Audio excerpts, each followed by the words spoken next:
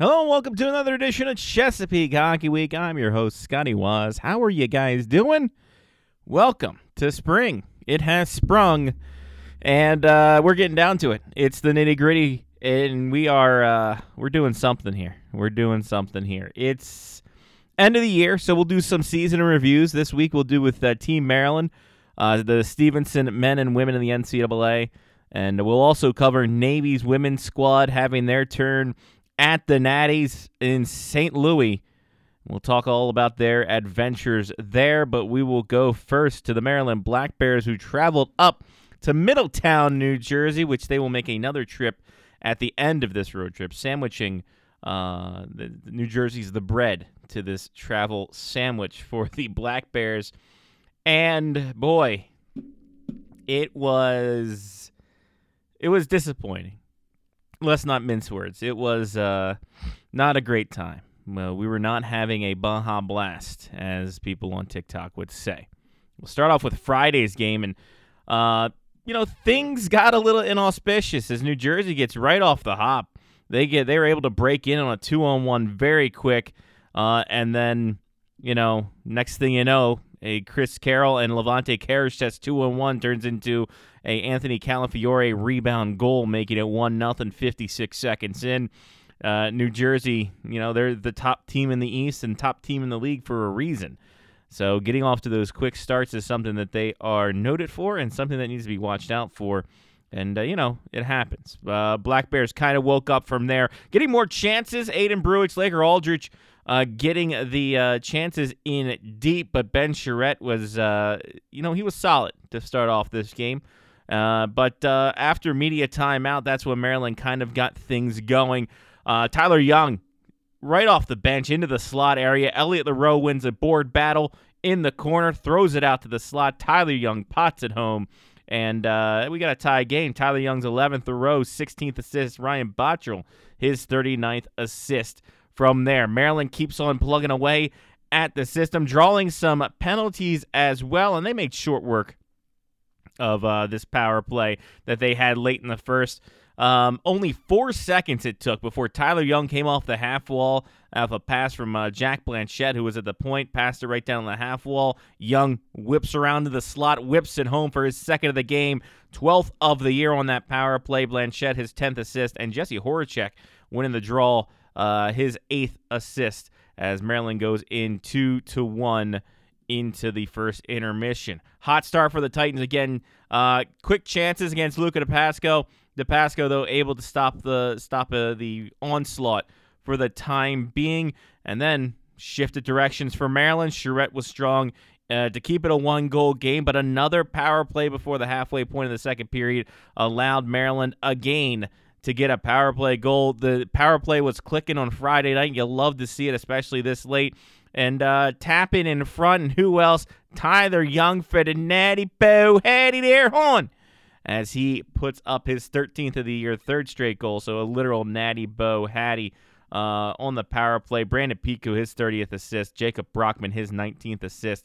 And Maryland up 3-1. Sixth hat trick in Black Bears history, is first since Vlad Polagashko had one against Corpus Christi in the showcase, the first game of the showcase this year. 2 penalties for the Maryland Black Bears there after that. So trying to, almost give the game away, I would say, just by penalties, rightly or wrongly. They're going to get called one way or t'other. But Maryland's penalty kill was solid in this. They were able to hold the Titans at bay, and they had a 2-goal lead into the third period there. But again, a power play with 16 seconds left in the second period, and then another power play, just back-to-back as things were going on there. But Maryland staved off those power plays, including a mini 5-on-3. But right after the Ryan Bottrell penalty expired, Michael Young, the other Young, potted home his 19th of the season, and loose puck at the side of the net, just unchecked. As the penalty expired, Titans are within 1. And Maryland was just held at bay in this. Only one shot on goal in the third period. Not able to break out of their zone much. Not able to get anything past the neutral zone. It was almost like it just something happened. Just something clicked where the New Jersey Titans just had a magnet on their sticks. They were just picking pucks off left and right, and the dump and chase wasn't as effective as Maryland could have hoped. And then, the Titans just start firing on net. They get chances. They create in the neutral zone, break into the offensive zone, and then with the goalie pulled and 1:01 remaining, Brenda Dumas rips one home past DePasco. And we got ourselves a tie hockey game in this 3-3 on Dumas's 18th of the year. I think it hit something in front, a defender in front for Maryland, but it all counts the same on the box score. So we got a tie game going into overtime. And Maryland had a couple chances in OT. They had some good possession, being able to keep control of the puck, and then New Jersey gathered up possession. They only had 2 shots, and one of them was Levante Karashesh just wide open. Chris Carroll going around the net, drawing all the defense. Karashesh coming down the back door, pots it home. DePasco tried to sprawl out and take a stab at it. It was for naught. New Jersey wins 4-3. Maryland does pick up a point in this one, which in the standings pretty crucial in that, but still, you want to get those 2. Luka DePasco, 37 saves in the defeat. He was tested early, tested often, and tested throughout in this one. So that makes things go to Saturday, and man, this one was a little bit not great. Maryland again. You know what? I can't say Maryland was just in penalty trouble. That would be a big misnomer. It didn't help their cause at all. Both teams got a lot of power plays in Saturday's game, 14 combined power plays for each squad. But you look at it, and the power plays that New Jersey had, they connected on, especially in the first period. Michael Young, he gets himself his 20th of the year. Just picked up a rebound off a Ryan Coughlin shot, put it past DePasco, and away they go. An extended power play that Maryland had, including a little bit of a 5-on-3, just could not cash in on that. Next thing you know, Black Bears take a penalty, and here comes Anthony Calafiore. He just throws a backhand in front and just magical, just somehow eluded DePasco's glove and his blocker, and away we go. It's 2-0. Maryland's offense did not do too great in this one. Kind of a carryover from third period of Friday night's game. Only able to get 1 shot at even strength, and the other 4 on the power play. So not great 5-on-5 to start the game, nor to end the game from last night. New Jersey kind of picked things up a little bit more in the second period. They kind of controlled this one, carryover double minor, but the Black Bears trying to get back into it, but they were unable to. Only get 2 shots in that 4-minute extra man. Not able to get much possession in the zone, not able to break in the zone as much. And just, be able to work things around, try to maneuver around. Didn't happen there. Midway point, 3-0 for the Titans. Ryan Coughlin took a puck off for multiple rebounds in front, just tucked into the cage around the side of the net. And that's how that goes, 3-0 at that point. Then with 5:15 remaining, Brenda Dumas just throws one at the cage, wiring it past DePasco, 4-0. Maryland was not without their chances. I believe it was Brandon Peak who came across the crease. Andrew Takis, who played in this one, was able to stick the left pad out to deny him. That was one of the better chances for the Black Bears. But with Dumas scoring that 4-0, it was kind of little griefing at that point. Down 4, including Tyler Young getting into it with David Posma. But all that did is Young got an extra 2 for roughing, so it puts Maryland on the PK again. And then Maryland gets another call with 4 seconds remaining, a slashing, carrying over to the third period. And on that carryover, Coughlin, his second goal of the game on the power play. He was just at the side of the net. Billy Fesco had a little slap pass, and boom, past DePasco. It's 5 Cobb on that one. Maryland was able to break the shutout, however. A sloppy turnover by New Jersey, who, I think after that 5th goal, they kind of got a little relaxed there. Maryland was starting to get a little bit more momentum, able to get into the offensive zone, able to create some chances. Brad McNeil capitalized on that sloppy turnover, however, putting it past Takis. It was 5-1. Trying to build off that goal, not the sequences they wanted, couldn't get it past Takis. And then bad to worse in this one. Laker Aldridge, a 5-minute major, and a game misconduct after hitting Rocco Testabassi with the up against the head along the boards.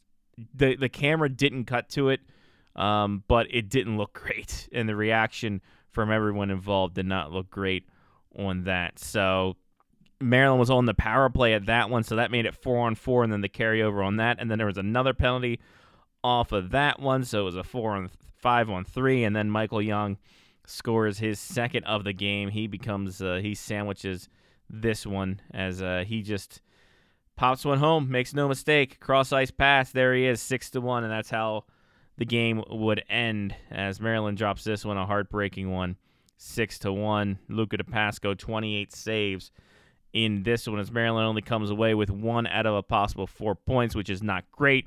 As we turn to the standings right now, New Jersey, they have clinched a playoff spot, so they are good to go. Maryland right now sitting in third.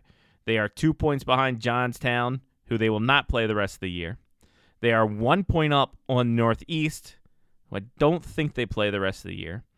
And they are only 3 points up on Jamestown in fifth, who they play twice, or they play 4 times over the next couple weeks. So any game right now is pivotal. Any point right now is pivotal. I mean, you look right now, a 5-game skid for the Black Bears, 2-6-1-1 in their last 10. They are only 3 points up out of a playoff spot. They're 1 point up on fourth place. They're only 2 points behind second place, but they're playing the Maine Nordiques next, and the Nordiques coming off a big sweep this weekend, so they are looking hot, even though they're pretty much, I would say, mathematically out of it. They have to get 63 points, so I'm thinking that's not going to happen there. So these are going to be tough games, especially up there in Lewiston. That's a tough place to play.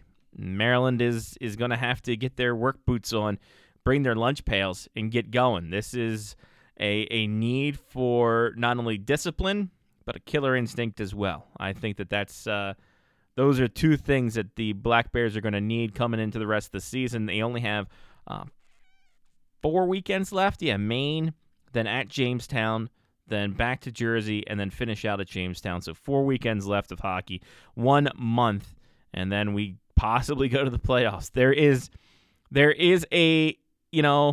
an outside chance the Black Bears do not make the playoffs. So the idea right now is to win every game, get every point, and just start to play like you did in the first half of the season. A hell of a time to have a skid, but that's hockey, right? That is hockey and all this. It's ups and downs, it's left and rights. So now focus on Maine, let New Jersey get out of the way, and then onward and upward from there. We will see how this goes going into next week and what the results would possibly be. The women of the Naval Academy went to St. Louis as well, and they had themselves a national tournament, a round robin. And I like the D2 ACHA way to go about things, a round robin tournament, and then you have a Final Four, the winners out of the winner with the best record out of each one, because I think of all of the 4, there's going to have to be 1 loss in all of this, unless you have like overtime losses and then tiebreakers come into effect. But still, the round robin assures every team gets at least 3 games. You're not just going for 1 game and then have to bide your time for the other time that you're up there.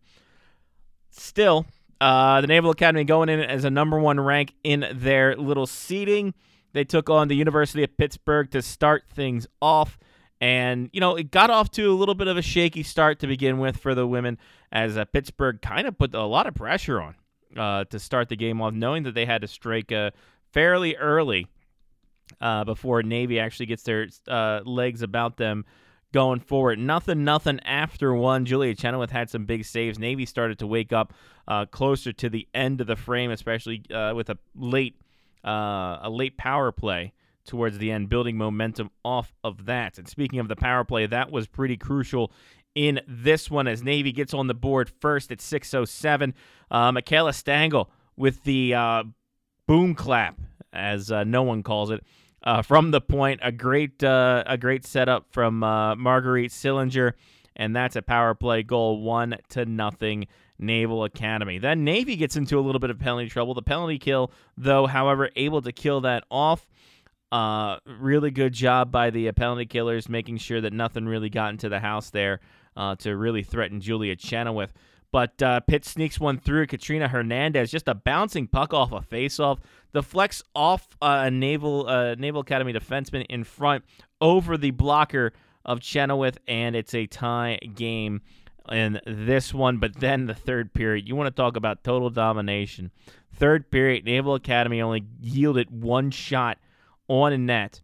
They were able to procure 3 goals in this one. It starts off with Lauren Power just hopping off the bench, and next thing you know, she gets herself a nice little goal from the top of the circles. It is 2-1. Elizabeth Perry and Brooke Gauthier on the assist here. Then 5 minutes later on the power play, Elizabeth Perry puts one home off the side of the was that the side of the net? I can't remember what, but she puts it home. No, that's the next one was the side of the net. Perry, Lauren Power, and Quinn Ramos with the assist in that. And then with under 5 minutes remaining, Christina Cornelio with the power play goal just at the side of the net, banging it home off the end boards there. And Quinn Ramos with her second assist of the game. That would do it for Navy. 4-1 victory. Chenoweth with 11 saves in this one as they moved on to face the number 3 seed, Adrian College. A little bit more of a fight in this one, and not the best of starts for Navy, as Adrian College puts on 20 shots in the first frame overall. A heck of a workload for Julia Chenoweth to get things going, but she was equal to the task, shutting them down in this instance.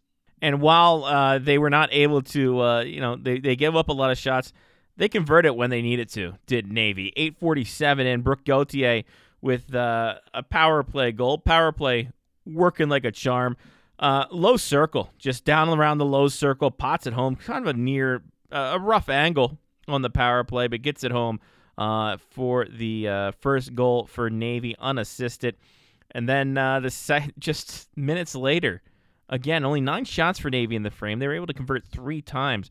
Christina Cornelio, again, she pots home her second of the tournament. A big power move just down the left side and cutting across in the crease, putting it home for 2-0 lead. And then Gauthier again with under 3 minutes remaining.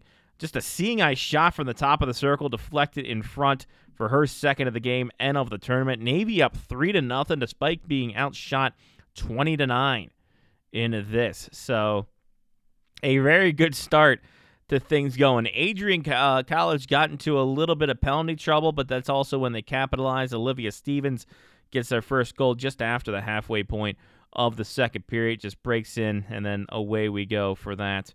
It's not a great goal, but what can you do? It happens. Again, hockey. Navy will get it back in the third period, 3:29 into the frame, and Marguerite Schillinger with a nice little move, just breaking down the ice all by her lonesome. A little deke move, a nice little a deep to the backhand, cutting back to her forehand. Defender went flying, and she rips one home over the shoulder of the Adrian goalie. It is 4-1 Navy in this one. Adrian College still trying to fight back, putting shots on, getting some, but not doing themselves any service. It turned a little rough there towards the end, including the last goal from Kristen Culverson. A Navy player got decked in the side of the head, and then no call, nothing at all, and Adrian goes in and scores. It's 4-2. Adrian popping 9 penalties in this game. 8. Yeah, no, that's 9. That's how you do math. 9 penalties in this game. But they could not beat Navy. 4-2 the final. And this one, Chenoweth with 41 saves in this one. A huge effort for her, especially in the first period, keeping this team in it. And then the team just, not letting that shot count get to them.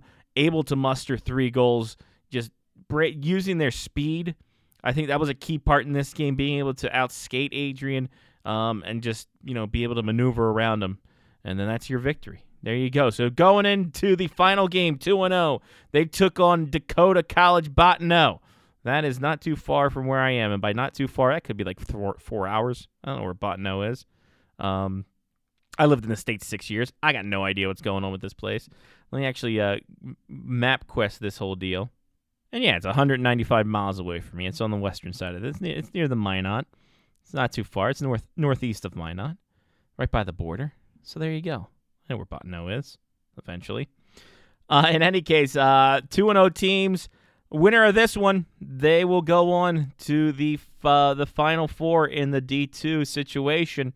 No scoring in the first, literally a deadlock at shots, 11-11. Both teams trying to get a jump out on each other, knowing how this game is going to go.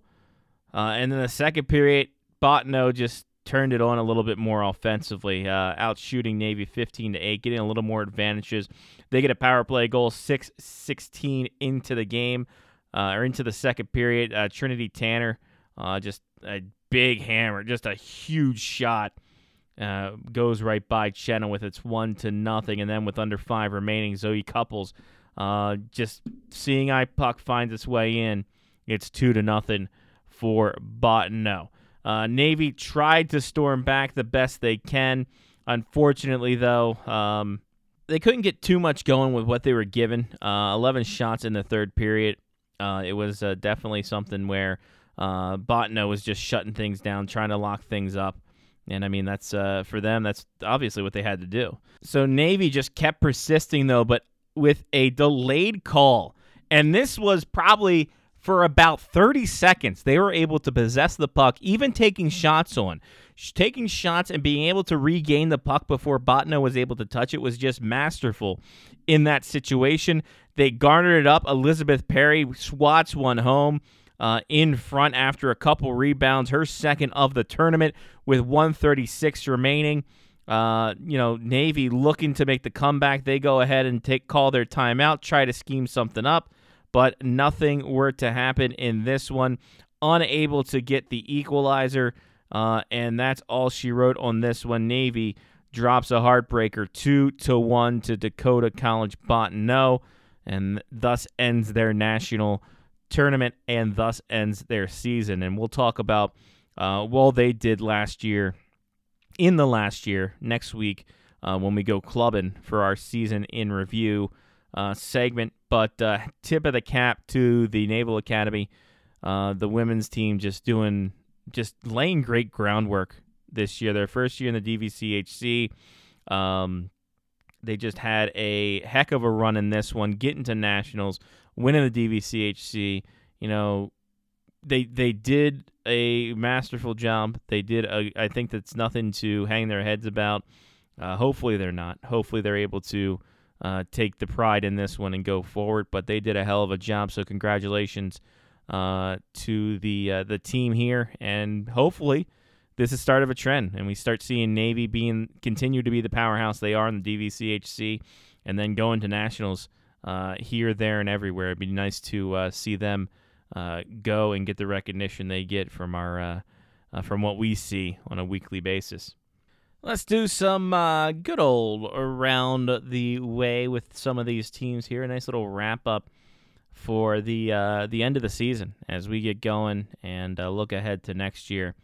The Team Maryland, it's hard for me to say the Team Maryland, thinking it's the Maryland somethings, but no.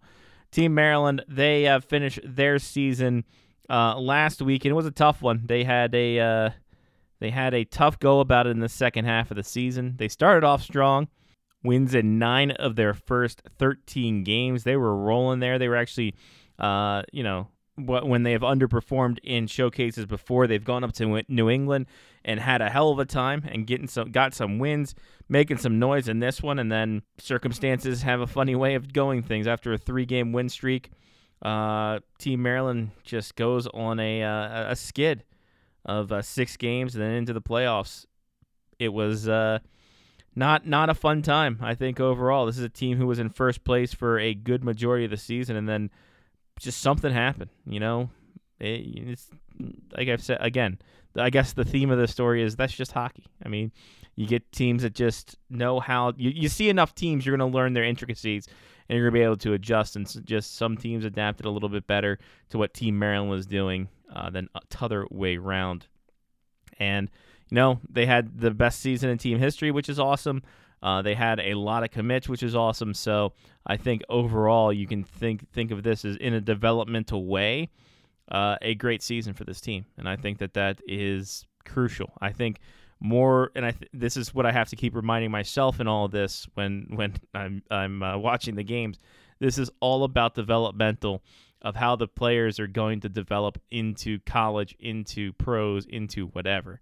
So I think when you take a step back from just wins and losses and the fanaticism that is sports in general, to see what these players are doing developmentally, I think that's the forest for the trees in this situation. So after that's out of the way, a lot to be grand about for Team Maryland, led the way by Alex Newton, who had a sneakily good season, a quiet good season from the point. 12 power play points this year, two goals and 10 assists, a shorthanded goal for 35 points this year for him, including 26 assists, tied for the team lead with Nick Graziano, who started off in a big way. I think that his start kind of helped Maryland in that first run there. He had 17 goals leading the team and 18 assists, including 6 goals on the power play. He was second only to Jacob Kaczynski, who had 7 power play goals. 7 of his 11 were on the power play. And then Evan Donnelly, who was a heart and soul player of this team, who has been with this team since the inception, I do believe. No, I don't think I don't know if he played that first year, but I know he's played the last 3. So 5 goals, 5 of his 14 came on the power play as well. Will Rosen had a great year, 12 goals, 19 assists. Patrick Doyle as well, 15 and 17 for him, including 9 points on the power play.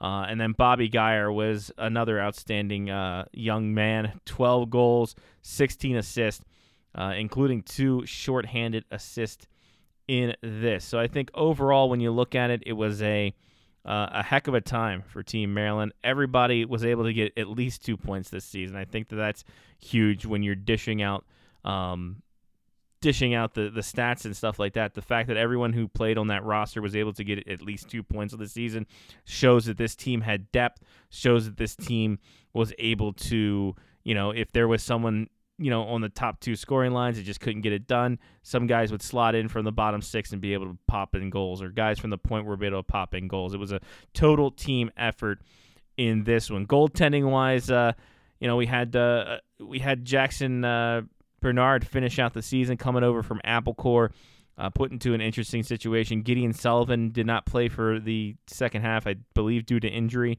So that was an interesting situation to deal with there. Colin Burke was able to get some few games into this year, and that was pretty big for him coming out of Spalding like that. And I mean the whole situation with John Werber going off to school immediately after the semester break, going to SUNY Potsdam. That's pretty cool for him. He was rock solid in goal for Team Maryland and helped them out a ton in terms of that first half of the season as well. But like I said, in a development sense, I think that this was very big for Team Maryland, just to have all the players that they did commit. I mean, you had Alex Newton commit to UMass Dartmouth. He was the latest one. And we're just going in reverse order because that's how the news thing pots it up. Evan Donnelly committing to Framingham. Bobby Geyer to Alvernia. Like I said, Werber to SUNY Potsdam. Will Rosen committing to St. Anselm. Nick Graziano to Wilkes University. It was a huge situation for this team. It was one of those things that to be able to get that in there and to get these players committed and have them, make their career last longer on the college level is huge, and that's a huge part to on the ice and off the ice and all that, everything in between. So, as a development thing, it was great. I think you were able to plug more players into college, and that's awesome. It shows what the program has to offer. And it wasn't a bad season. They made it to the playoffs. They had good runs. It was just circumstances, and that's the way it goes. Team Maryland should be great. I think it's in really good hands. I think Josh Fusco has done a great job behind the bench. I think he's done a great job bringing the right players in that gel and connect. So I think that this has been a overall net gain this season for Team Maryland, and I'm very interested to see what they do going into next season as well. On the college side of things, Stevenson University's men's squad had, they had a hell of a season, did they not? They had a great build off of what they were creating last season, and it did get to a little bit of a rough start. They did drop a couple games in November. They were they had some situations, but by and large, this team just went on streaks, man. 6-game winning streak going into semester break. Then came back, had a little bit of a skid before going on a 9-game winning streak before the end of the season. And that included in that 9-game winning streak was also coming off of COVID pauses for their team. So they had some rescheduled games, and so they had there's times they had 3 games in a week, and that's back-to-back weeks. That's 6 games and 6 games in a matter of 10 days. That's pretty huge for this team to be able to have that kind of streak and go forward with it. Of course, the quarterfinals not as they wanted it. They drop to Manhattanville in the first round, but in the grand schemes, 18-7-1, going 14-4 in conference. I mean, that's huge. I mean, this is a team that was building off of what they had last year and the year before. Again, Ryan Kenny was one of the stars of this one with a 18-6-1 record, a 925 save percentage, and a 239 goals against average. Defensive player of the year for a reason. So he was huge in this one. But Ryan Patrick had himself a nice little swan song as well, 26 points in 26 games. That was huge for him to have on his send-off, breaking the record for team in points over 4 seasons. He signed a pro contract with Peoria, so always good to advance players that way. Frank Fatucci with a solid season coming back down from D1 in University of Alabama, Huntsville.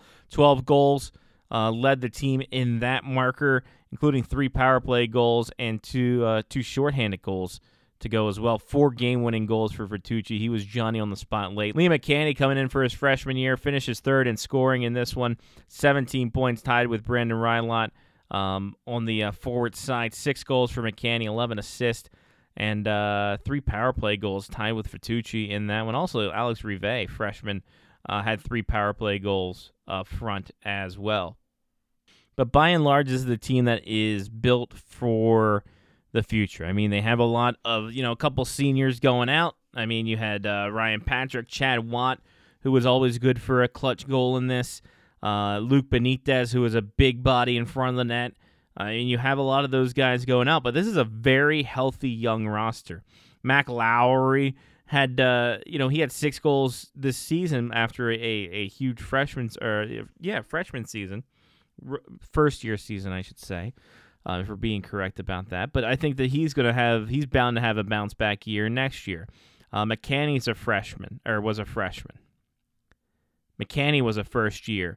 Rive was a first year. Austin Masters is going to be one of the guys up front as this upperclassman class. Malcolm Palmer was a first year. There's a lot of players here that are going to be great for this build going forward for Dominic Dawes and this team.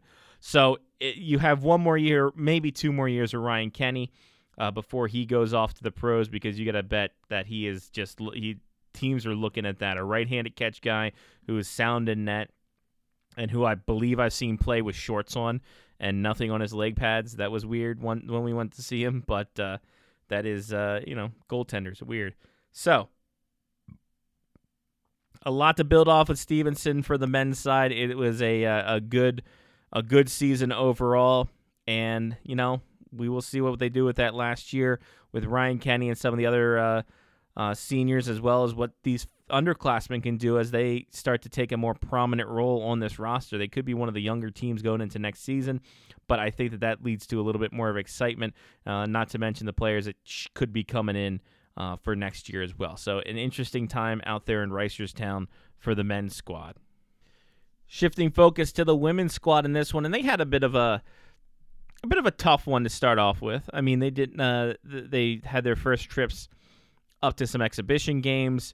against Trine and Adrian didn't go well, but they came back strong against Newman, had a little bit of a skid there. And then after the Codfish Bowl, they kind of took off a little bit. Had 3-game winning streak going into the semester break, which was great. Had a couple rescheduled games from earlier in the year that they had to take on back-to-backs in that one. But towards the end of the season, they got pretty warm, including a 4-game winning streak there at the end of January to really position themselves good in the MAC standings, which they took home yet another MAC championship. But overall, the team was pretty good, all things considered. I think that given the heartbreak of last year, and you were able to get a lot of those players back, but this was also this was an older team. This is a team that you had Trin Barkless back for a senior season, for her 5th season. T. Ferreira was back for a senior season. Nikki Kendrick, Allie Gibson, Elizabeth Goudreau, Paige Sullivan. A lot of key players in this one. Brianna Crossan. A lot of key players that were kind of, were the leadership of this one, and now they will have to, move on without to see where this team is going. But I think the other classmen are in very good shape. Carly Aguirre is going to be coming back with as a senior leader. Cassie Campbell played very well this year with 8 points as a sophomore. So that's 2 game-winning goals for her as well. Callie Jo Zagula will be another prominent upperclassman next year for the Green Horses here. But there's plenty to work with here. There's plenty of great talent from the underclassmen, and I think this is going to be a solid year for this team moving forward. Their goaltending in Olivia DeGuire and Aislinn King took shape very well with DeGuire having a 2.76 goals against and a .907 save percentage. I think that's big for them moving forward. And Aislinn King just having a .750 win percentage is pretty dang good, I would say, as well when she's in net. So I think that this is a team that is on good footing moving forward. I think Tori Emhoff has done very well with the recruiting classes. And again, kind of bringing in the people that are going to gel. But with the turnover it's going to be this year, it's going to be a lot of the former underclassmen trying to take a new role. Hannah Labby, Caitlin Reed are going to be called upon a lot more. Aslan Bray is probably going to anchor that defense a lot more on in her senior season. So it will be interesting to see where this team goes. Interesting to see how we get there. So I will be obviously we'll be tuned in for this and to see what kind of prospects come up for next season to replace the departing players. So a lot of fun in Reisterstown about to happen next season. Let's get to some players, and we'll start off with a big signing out of college. Patrick Giles has signed has foregone his COVID season. He has signed with the AHL's Charlotte Checkers. They are the affiliate of both the Florida Panthers and the Seattle Kraken. And, Giles had a interesting season, stepped up as a leader this year, and had a career-high 22 points for the Golden Eagles in this one. He is going to get his money there, see what he can do. No points as of yet in only 2 games, but awesome to see the Chevy Chase, Maryland native get himself a nice little bump into the AHL and then go forward from that, see where that takes him over the offseason here. Sam Annis didn't have a breakout week that he did last week, but he did get 1 assist this Saturday against the Lehigh Valley Phantoms, putting him at 47 points on the season. That's currently second on the team behind Matthew Pekka, so just by 2 points on that. Nathan Walker, the Aussie, is creeping up from down under. So good on Annis to just be able to shift teams like this and kind of pick up the pace and just, do his natural ability to just be the setup man. Stephen Halliday just keeps continuing to score and score and score. Had a 5-point weekend in only 2 games, 2 goals, 3 assists against the Muskegon Lumberjacks. Unfortunately, both in losing settings for Dubuque, but currently sitting at 77 points, 30 goals, 47 assists in only 51 games for the Fighting Saints, as they're winding down their season. Just about 10 games to go in their season. Bryce Montgomery becoming an offensive powerhouse here as he gets himself 2 assists in 2 games this week. One against the Saginaw Spirit on Friday night, then on Saturday, an assist in a 10-4 loss to Sarnia in that. But Montgomery getting some shedding a little bit of that defensive defenseman trait and getting himself some assists. 3 assists, 4 points on the year, including that elusive first goal that he got earlier in the season. So things are looking good for the Carolina Hurricanes prospect. Evan Orlov had a big game on Sunday, even though it was in a loss for the Maine Nordiques. Gets a goal and an assist in the win in the loss in overtime. So helping out the Black Bears did Maine with the 2 out of 3 against Northeast, and Orlov contributing in that Sunday game. The Kensington, Maryland native from St. Albans School chipping in here and there for the Maine Nordiques. Aaron Randazzo sat on a couple of losses there. Didn't play either full game in against the Madison Capitals in the home and home they had this weekend. Friday night gave up 5 goals on 14 shots. Saturday gave up 2 goals on 11. I think he came in relief on Saturday.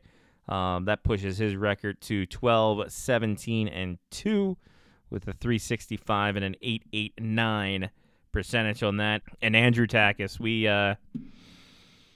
know what he did. He knows what he did.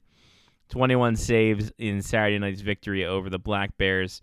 That pushes his record to 27-5-2, .919 save percentage at .242 goals against. And I will say this.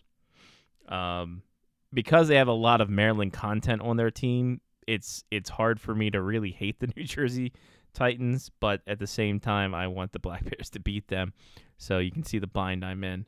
But Takis doing well. He could have his name called at the end of the year for some honors. So congrats to him and all that. I mean, he's worked hard to get to this point. So daps and head taps to him for being able to do that. And before we get going, I want to talk about the Mount St. Charles 18U AAA team that has no less than 3 players on their roster. Sorry, 3. There are no less than 3 players. That is true, because it's Cameron O'Neill, it's Micah Berger, who I've forgotten all year, and I apologize, Micah, and Jack Spicer. Starting with Spicer in this, and he's played pretty fairly solid, I would say, for his for being a 17-year-old in a big AAA league like this. For the NEPAC 18U, which I guess the Northeast Pacific Division, I'm not sure. Played 5 games, 294 goals against, and a .900 save percentage. No record on that one. But playing in other AAA, 18U AAA, 250 goals against, 912 save percentage, 13-4-4 record. That's pretty good. I would venture to say that's a pretty good stat line there for that one. Micah Berger, who we didn't, like I said, kind of didn't get to, and that's on me. The Bethesda, Maryland native and former St. Albans School standout, just really turning it on this year. He's a Miami University commit, so he'll be playing over there with Mr. Hampus Rydquist soon. And my goodness, 9 points in 9 games in the NEPAC situation, 3 goals, 6 assists. But the rest of the AAA, my goodness gracious. 41 games played, 21 goals, 48 assists for 69 points. Nice. So that is huge for this. I mean, like, honestly, the team, the players that Maryland is churning out right now, be wary, man. Like, everyone should take notice. Get on the ground floor right now, especially a kid like Micah Berger, who for me just kind of snuck under the radar. But man, 21 goals and 69 points in the season, that's insane. If you add that to 78 points in 50 games, goodness gracious. And that's not to say anything of the final O'Neill, Cam O'Neill, who in the same NEPAC situation. 9 goals in 9 games, 3 assists for 12 points, and then the rest of the time, 40 games he's played, 36 goals, 77 points. If you're doing the math right at home, It is 89 points in 49 games for the UMass commit, and he still has another year left to see what kind of juniors he can play. Not for nothing. Not for nothing. I'm not going to say it, but think with me. Think with me. He was born in Odenton. In any case, a big year for all three of those Maryland players who ended up on the same team and just going through life, having a hell of a time right now. And I expect big things. Like I said, Maryland's churning out players in a big, big way. And I think that this is huge for the state as a whole. And I think that you jump on board, enjoy it. It's going to be a hell of a ride for Maryland hockey as the sport continues to grow, thanks to the Black Bears, thanks to the Capitals, thanks to Stevenson University, thanks to Navy's run. I mean, everyone around. Like, I think that this is a golden age of hockey in Maryland, and we're living in it at the moment until the next golden age happens, like a few years down the road when all this starts to blossom. So, happy to have you guys aboard. That's it. We're done our show. I'm done hyping up Maryland hockey and this whole bit because this shouldn't have been as long as a show as it should have been for two teams playing games. But you can check out all the social media stuff on Chesapeake HW Pod on Facebook and Twitter, clutchandcrabhockey.com. I say I'm going to write things there. I might. Who's to say? So check that out when you have the ability to. But that's it. That's all. I'm Scotty Waz. Take care of yourself and someone else. This has been Chesapeake Hockey Week. Part of the Face Love Hockey Show Media Faction and PodcastMonsters.com. You guys have a great week. Go play that clutch and crab hockey. Be safe, be well, and I'll talk to you all next time through. Peace.